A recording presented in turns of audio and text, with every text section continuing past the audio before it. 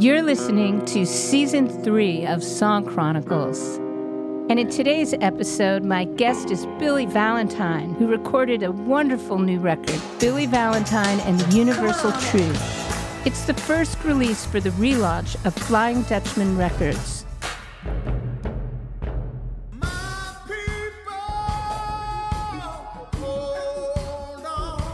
Billy grew up in West Virginia as one of 13 kids and had his first paying gig when he was 15. He shares stories from his long career, like being part of the original road company of The Wiz, forming the Valentine Brothers with his brother John, recording demos for Burt, Bacharach and Hal David, and singing on soundtracks of shows like Boston Legal. Songs he wrote with his writing partners Bob Thiele Jr. and Phil Roy were recorded by artists like the Neville Brothers, Pops and Mavis Staples, and Bonnie Raitt. In this episode, we talk about what it was like to have his hero, Ray Charles, record a song he wrote, the importance of protest music, and feeling comfortable in your own skin as an artist. Please welcome Billy Valentine. It's great to see you. Oh, it's good to be with you. I am very grateful you sent me your new record. I was just blown away. It was such a pleasure. It sounded like you did a lot of it live. Did you record it live? Yeah, the basic tracks were done over at East West Ocean Way over there. Yes, where the Beach Boys were. Yeah. So Bob Thiele Jr. had an idea about reviving his father's label from the 60s called Flying Dutchman. And he recorded Gil-Scott Heron, Leon Thomas. He even done a record, a spoken word on Angela Davis, and a lot of protest songs. Quite honestly, recording this record during the pandemic and the George Floyd thing felt like we were back in the 60s and all of that. So it was a very dark period when we did the record. But we did it over there. We did it during the pandemic. And fortunately, we were able to get these wonderful musicians, Larry Golding and Pino Palladino, and just a bunch of great guys together. Fantastic. All of the songs we like to think speaks to truth. Like the first song, it is called We the People Who Are Darker Than Blue. It's Curtis Mayfield wrote this song, and it was out in the 60s. And it spoke to me, it spoke to Bob as well. So we thought we'd record it. We people who are darker than blue, are we gonna stand around this town and let what others say come true? We're just good for nothing, they all figure. A boy has grown up, shiftless jigger. Now we can't hardly stand for that. That along with several other tunes that have been recorded on the Flying Dutchman label. Gil-Scott Heron's Home Is Where the Hatred Is, which is a song about a junkie who can't kick the habit. I left 3 days ago, but no one seems to know I'm gone. Home is where the hatred is. Then there's Eddie Kendrick's tune called My People. Yeah, I wanted to ask, in your version of them, the way that you delivered them, you owned it so much that I thought that they were your tunes. Thank you. I like to feel that way. I think that, I was a huge Ray Charles fan, and that's who I studied. I feel like I studied under Ray, because I always loved the way he made a song his own. Once he put his stamp on it, it was his song. And I think I'm at a time in my life where I'm starting to feel good about myself. It takes a long time to get to that point where you're really confident and really feel secure within your own skin. And I'm feeling that more and more all the time, especially with these songs. I was able to inject myself into them. And they were so heartbreakingly sad songs that once we were done with the project, I put the record down and I could not touch it. I didn't pick it up for like eight or 9 months. And the only reason I did them was because Bob had decided it's time to go perform it, go do some of these songs live. And once I got back to those songs, I realized what I had done. I mean, it was such a depressing period that I didn't want to hear myself doing it. I didn't want to hear those songs. But once I had to get back into them, now I appreciate more than ever what I did to them, what I did with them. And that's saying a lot from an artist because, you know, Louise, we're the hardest person to please about ourselves. We critique ourselves to death. But listening to them now, I like what I did. It's an interesting thing because I've been making a record over the last year and engineering a lot of it, sending tracks out to people. And it is a thing of our times. Well, a lot of people are going back out and the pandemic is over for most of the world. At least psychologically for a lot of people, they feel like, yeah, things are back. However, this extended period of time of a lot of people working from home and less getting people in the room to do a studio date like you did, it is hard as an artist to get a sense of what you're accomplishing. The fact that you went to perform it, oftentimes it becomes so much more fluid. Like, I didn't know the song then. Now I know the song. Did you feel any of that? Or did you feel like, I don't want to touch this? I love it the way it is. Since I performed it, I'm more comfortable with it now. And of course, yes, I think I would love to do some things over. I would love to, you know, a few things here and there. Certainly, I'm feeling it more now. But that's the beauty of performing, that I can seriously make this my own. This is really mine now, that I can even take my time even more so. That's what that was for me this past Saturday night. So tell me about Saturday night. I had never heard of Nichols Canyon, the whole venue set up or anything. And Bob Thiele set it up. And I was able to get the musicians who played on the record to do it with me, which was just fantastic, getting Larry Golding and these guys together. So I get there on Friday for a rehearsal, and everything just immediately gelled. These guys came, and it felt improvisation. It was just so cool and laid back. And after I had left that rehearsal on Friday, I felt very confident about coming into this thing on Saturday night. But what I didn't know was that what a fantastic crowd. What a fantastic setup. What is the venue? Well, the venue is this gentleman, his name is Peter Hastings, and his place is called Nichols Canyon Music. You can pull it up on Instagram or something like that. What you saw was coming from that. Apparently he's been doing these concerts for years. He said he doesn't do them that often anymore. He just does the ones he wants to do. And after visiting the website, I found how eclectic the groups were that were working there. It could be a string quartet, it could be anything, you know. It was just amazing, and it's pretty hip.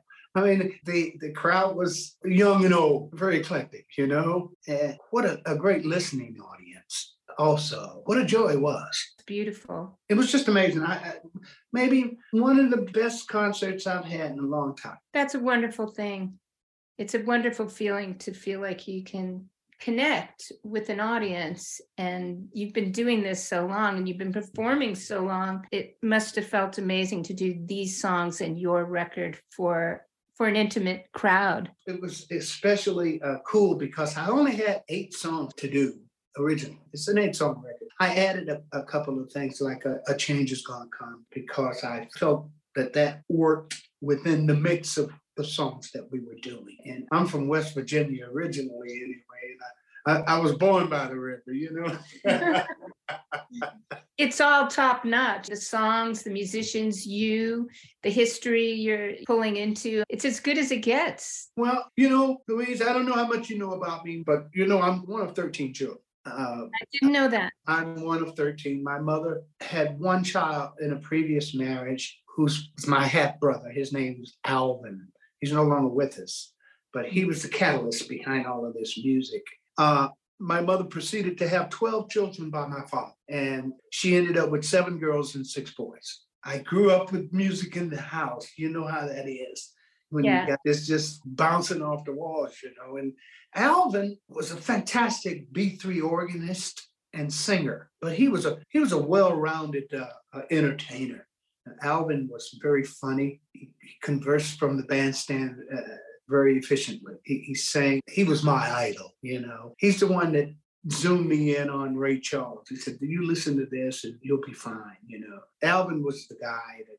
And so my parents recognized that we had talent, and my father ended up investing in a nightclub in Columbus, Ohio. And we pretty much became nightclub owners in Columbus, Ohio. We've been performing all of our lives in clubs pretty much. I started at 15. That's an extraordinary gift from your parents. That is something to empower you all like that. Well, I think my dad really wanted me to go to college, but he saw that I was not, you know, that I was going in that direction of the music, and he had to go with it because he saw the potential. He saw how the other club owners were asking us to work at their clubs, and he got wise to what was going on. My dad was pretty smart. You know, he started out as a coal miner, but he got smart even then and bought him a truck and started hauling the coal. So he was very upwardly mobile. Exactly. Thank you. But that's pretty much my life, you know. Out of 13, there's still 11 of us still around, you know. What was the professional name that Alvin performed under? Alvin Valentine. So you all used Valentine. We all use Valentine, and I'll tell you, my parents' side of the family are Valentines. Her maiden name is Mavis Valentine. And when Alvin's father passed away, he came to live with us, and he and my father didn't get along very well, to be quite honest. So my grandparents adopted Alvin when he was a child, when he was young.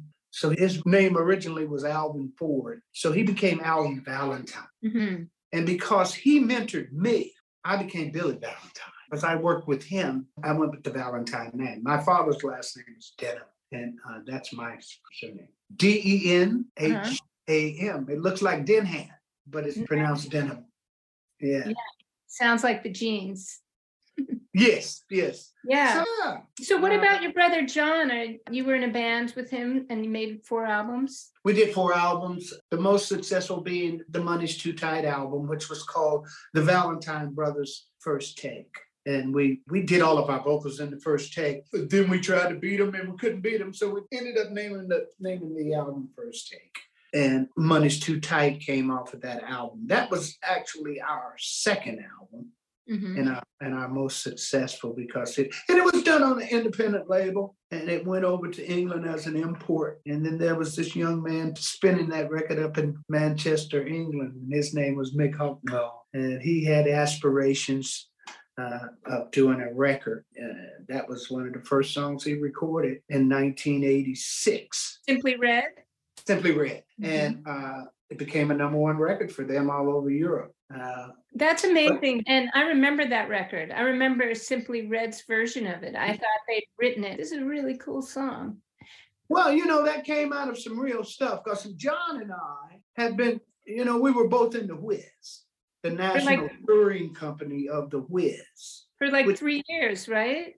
3 years. And it started here in LA. So it ended in 79. Mm-hmm. And that's when we started writing for this album. And the first song was, you know, I've been laid off from work. My rent is due. My kids all need brand new shoes. So that became the catalyst. You know, having just been laid off from the Whiz, it came out of a real place.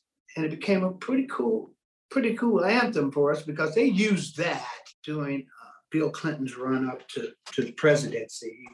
Really? DNC, Democratic National Committee, used that as a sort of a theme thing, you know. Interesting. And so you were singing a lot of Luther Vandross songs in the Whiz, right? Luther wrote the Rejoicing song, the big number after they do away with the Wicked Witch of the West, and Can You Feel a Brand New Day was Luther's song. And, you know, that was his contribution to the show. I see. And then you did the theme for Boston Legal as well with the young looking James Spader. Yeah, nobody ever knew who I was because I didn't get no credit for that. And I wasn't really, that didn't mean a lot to me at that time. So Danny Lux, who was the music guy on that show, called me and said, hey man, you want to come out and give this song a try that I'm doing for a new series? And maybe, I think you can land this one. And so I went out there and he had a guitar lick on there. And he said, maybe you can kind of mess around with that. And so what I did was sort of like a George Benson thing. I just went, oh, oh, oh, oh, oh, oh, oh, and did some ad libs under that. Oh, oh, oh, oh, oh, oh. All right now, come on, y'all. Kind of stuff like that. Yeah. And they loved it. So they actually had me work every episode. I became like that little background thing when they break for commercial, when they come back in from commercial and stuff like that. Great experience. Yeah. I want to go back. The song, The Creator. Oh, yeah. I want to ask you about the background of the song, but the performance of it is so interesting to me because it either sounds to me like you sung the vocal a cappella first and then the band found their way around you, or you're just doing this absolute, I am going to control the pace and phrasing of this song no matter what the cats are playing. It's a masterful performance. Tell me about the song and its background and also the recording of it. Well, I just listened, basically the Arkansas version of it, and it's almost like it was meditational for me.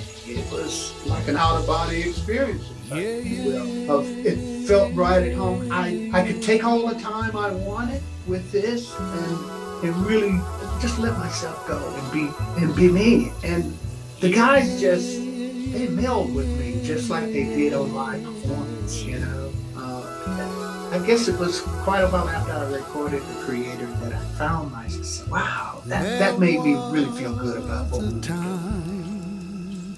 When peace was on the earth and joy and happiness did reign, and each man knew his worth. In my heart, how I yearn for that spirit's return, and I cry as time flies. That was Larry and Pino? That was Larry and Pino, yeah. Now, Bob Thiele Jr. took The Creator. He took a few of these songs to New York, Louise, and he put some other people on it. And there's a couple of ladies. I wasn't even there for this overdubbing of bass. There's an Asian lady. There's a very up-and-coming bass player out of New York. She played on The Creator because she had a...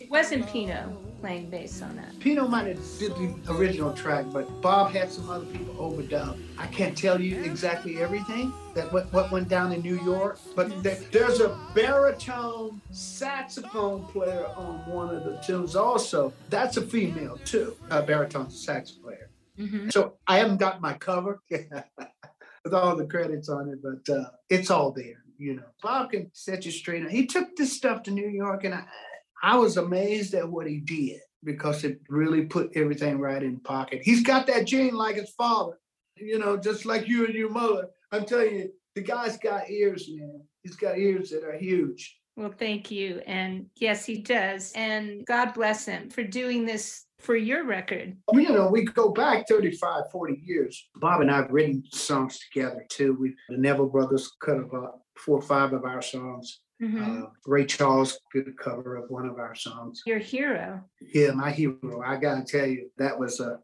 shocker. I actually helped on that record, and I never met Ray, and I didn't have to meet Ray. I felt like I already knew Ray because I'd studied Ray so much. And sometimes it's best you don't meet your heroes. You know what I mean? Because that record was produced by Richard Perry. It was done in the studio and at that time, which was like the early 90s. And Ray was recording all of his vocals at home. And then they would send the tapes back to the recording studio. But I helped put the background vocals on that song. The name of the song, it was called My World. And it became the title of his album, Ray Charles, My World. And I just couldn't believe that happened to me. I still can't believe that happened. You get those pinch me moments.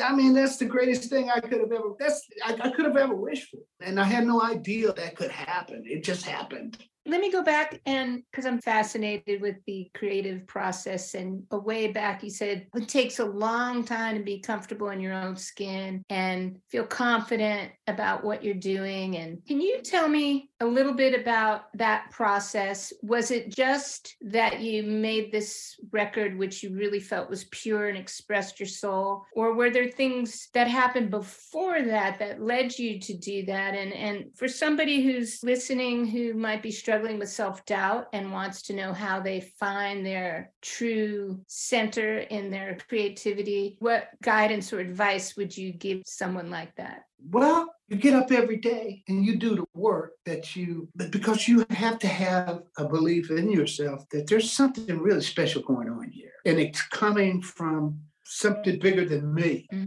That's my belief. I've been at this so long, and I've always done the work, and it's always been worth every moment that I have put into it, because every time I've done off an adventure, whether it be even my many years of demo singing, they were filled with little messages that I was supposed to just keep on keeping on. You just keep doing the work. So going into this, it's just at that part of the journey where I found myself. I found that I could do this on my own terms and do this. This is the Billy Valentine way, right? And if that answered your question, I hope so. Yeah, doing it every day. The whole thing about it's bigger than you is really important. And I love the mantra, there's something special going on. Something's going on here. I mean, if you're not famous and I'm not famous, you got to be doing something special to have a career at my age in this world today. You know what I mean? Something tells me that I'm still doing it because my work is not done yet. And you're an ageless man. It's hard to put an age on you. I don't even know your age. I think music keeps musicians going. And I know sometimes if I tune into Netflix, I'm ready to go to sleep. If I'm doing music, I could be up all night. There is an energizing when you're part of creating and self-expression and speaking your mind. And you definitely look like someone who is benefiting from all of those endeavors. I do believe I am. I always think my heart is young. I have a young heart.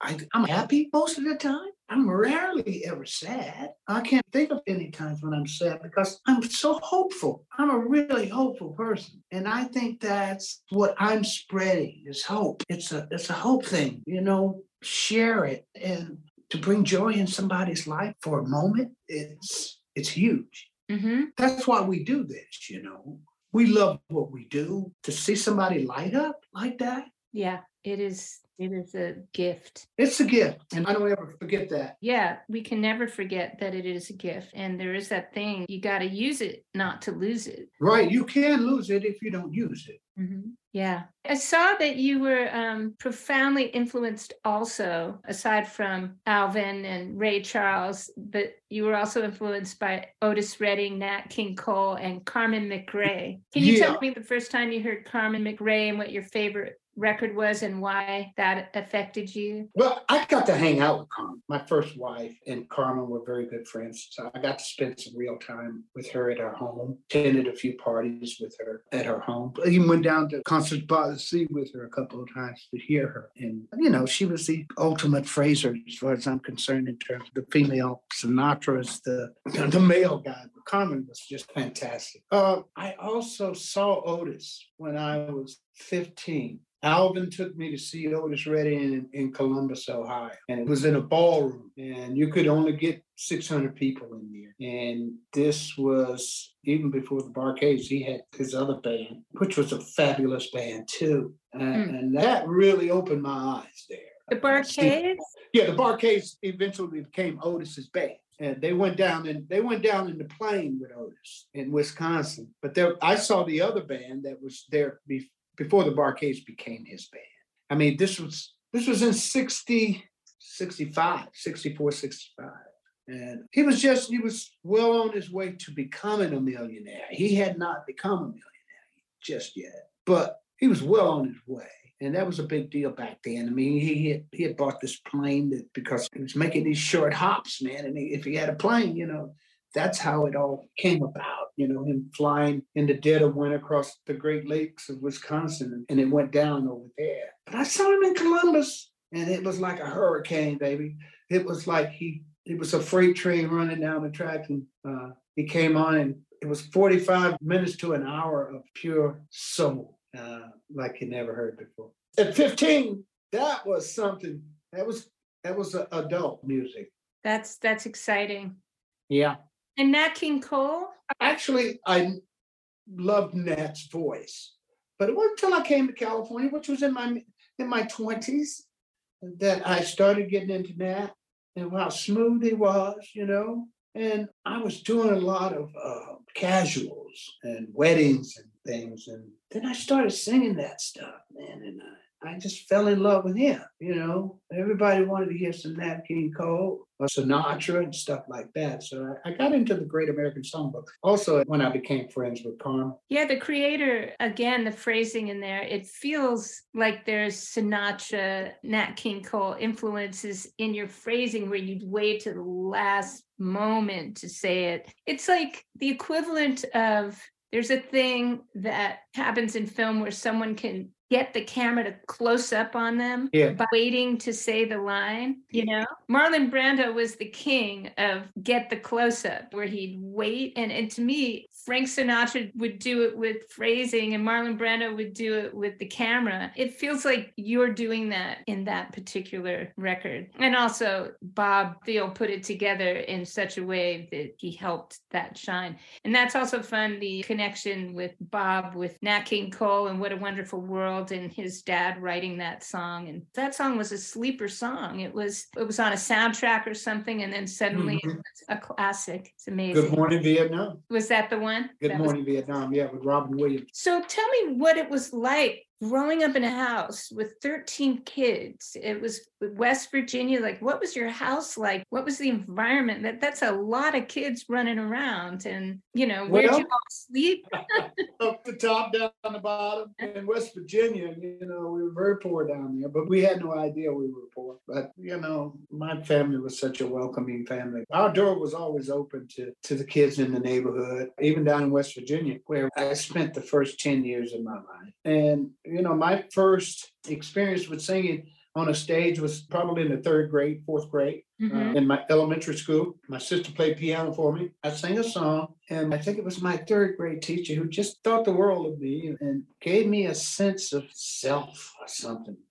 She made me feel like I was special. Maybe it was something I was lacking at home, but boy, the attention she gave me, it stays with me to this day. How I wished I could tell her how much she meant to me.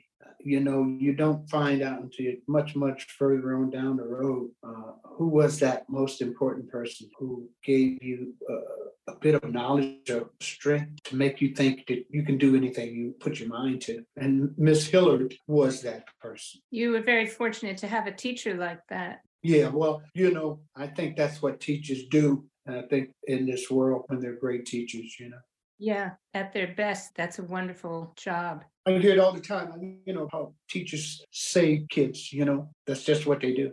Believing in somebody can save a person. Yeah. So when you were young, you sung with the Young Holt Unlimited. Oh, yeah. And I went back and listened to Soulful Strut and Young and Holtful. It's a take on the Young Holt, Holtful, which are just instrumental tracks. You weren't on those, but I thought, oh, that band, I know these songs. Don't know you know them or you don't know who did them, but they're so famous, those tracks. Da-da-da-da-da. Mm-hmm. We traveled around the country on Soulful Strut. I did a couple of years with the guys, and I met them in Pittsburgh. They were playing at a club called Walt Harper's Attic, and it was on Market Street. And that's where all the Pittsburgh Pirates and everybody went to hang out for dinner and stuff. It was a beautiful supper club. And I auditioned for these guys there that night. You had to go up. I had to go up cold, no rehearsal, nothing like that. So they had a great pianist, Bobby Lyle. So I was able to find a couple of songs that we had in common. And they loved what I did, and they took me on the road, took me down to Mississippi and all over the Midwest. in Canada. Red and LD, I still talk to Red, who's still alive. Red is 90 years old. He's in Chicago. As you know, Young and Hope were 2/3 of the original Ramsey Lewis trio. That's who they are. I see. And when they split with Ramsey, one of the Shylots, the group the Shylots, wrote Soulful Strut.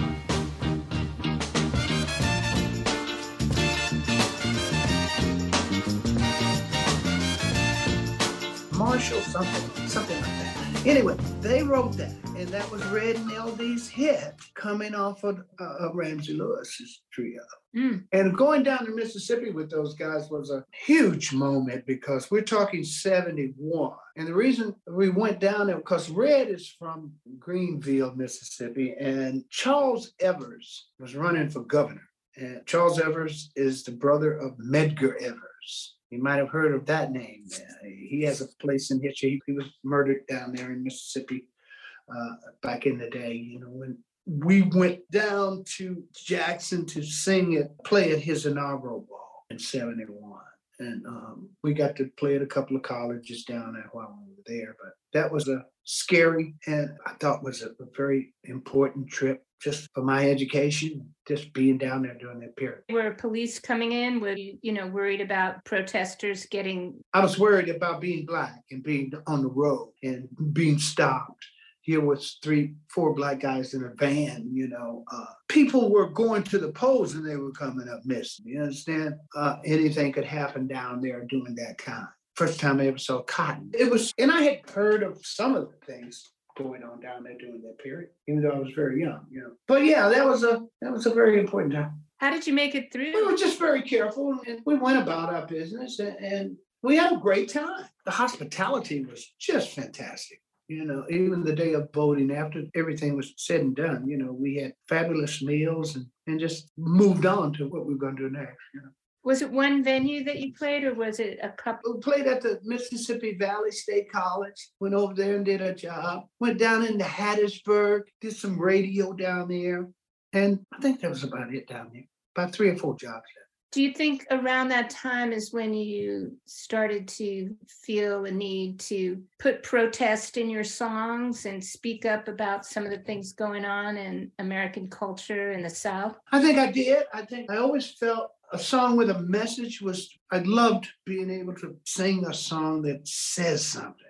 I thought Money's Too Tight said something. That was just an inkling of what could be done, But I do think that I was brought up in Ohio, and Kent State was at the center of the Vietnam War protests, and where they were killing students, So yeah, it's always been there. Gil-Scott Heron's songs were like anthems in my neighborhood, when the revolution comes, there'll be no television, Home is where the hatred is. I mean, those things were pertinent songs, man. Donny Hathaway was an important person in my life. Musically or personally?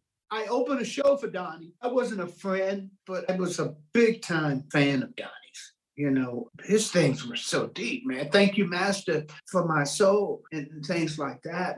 That was like getting into the church thing that was so relevant. You could speak to truth, Yeah, everything is everything. Yeah, so tell me about the title of the album. Billy Valentine and The Universal Truth. Well, I thought it fit with what we were doing, what we were saying. Of course, that was another wonderful idea that Bob Thiele came up with, and I went with it. It speaks to what we're talking about.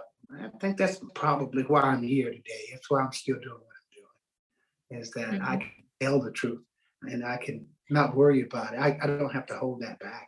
Not worried about being judged. Exactly. So I just want to ask you, it's a little footnote, but you had a voice character in Robert Townsend's film, The Five Heartbeats. Yeah, Eddie King. Yeah.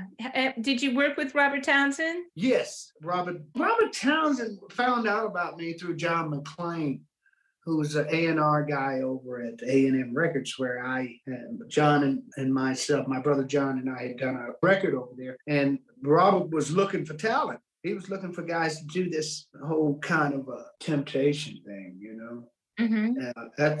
It was based on a group like the Temps, because every guy in there could sing, every guy in the Temptations could sing. but he needed a character like a David Ruffin type. And for some reason, he knew I was the guy because there was some really fine singers at that audition. Everybody that was in LA, I thought might have auditioned for that piece. And I got it. And it was a fun, because we were working in the studio as they were filming. And we would send these cuts down when they needed it for the next scene. Were they working in the soundstage at A&M Studios? No, they were downtown at a theater down there near the 3rd Street Market. There's a theater, the Majestic or something like that, a big movie house. Mm-hmm. And that's where they shot that scene where he slides in and holding that note, and they're on stage waiting for him. He comes in late. Well, they shot a lot of stuff down there, and they would shoot these tracks down there. We were cutting them over on Sunset over there with Steve Tyrell at his studio. Mm-hmm. And Steve was a producer on that soundtrack. Is that how you met Steve? Because I know you and my dad and Steve did a lot of demos together, right? That's how I got to know Steve. Yeah. But yeah, that was how I got to know Steve. I had done some other stuff over there with Cynthia Weil and Barry over there.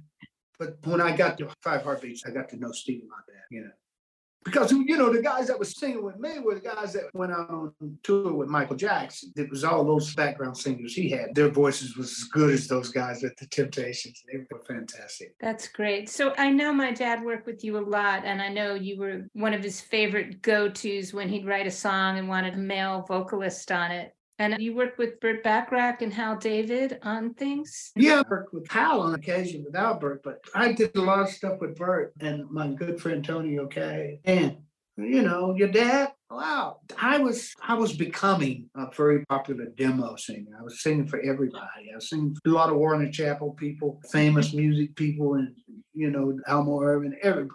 And every now and then I got on with Gerry, would go over to Ted Perlman's house. And Gerry worked me a lot.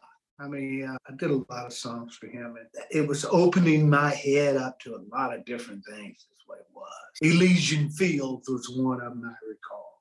Oh, yeah, which he recorded on his Backroom Blood record. Yeah. Yeah.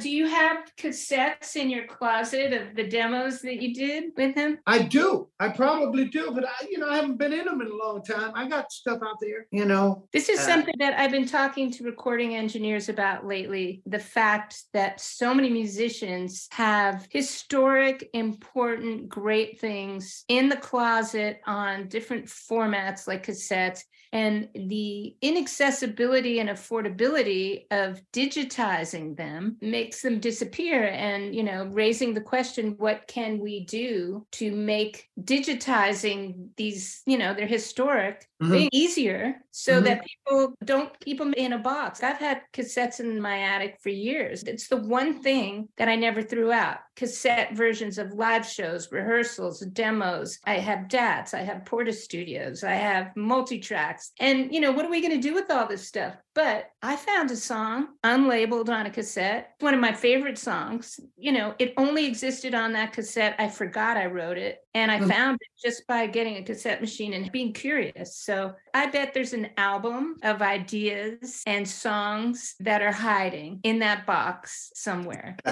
I don't doubt you one bit. It's just getting into that box, and sorting through that stuff. Have you done it? I did one round of it. I don't want a really high-res version crappy cassette. I just want to hear the idea.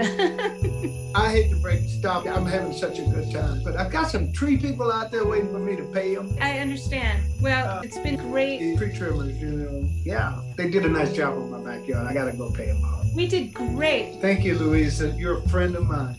Thank you, Billy, for sharing your heart and your stories. Join us next time for an interview with Dave Davies.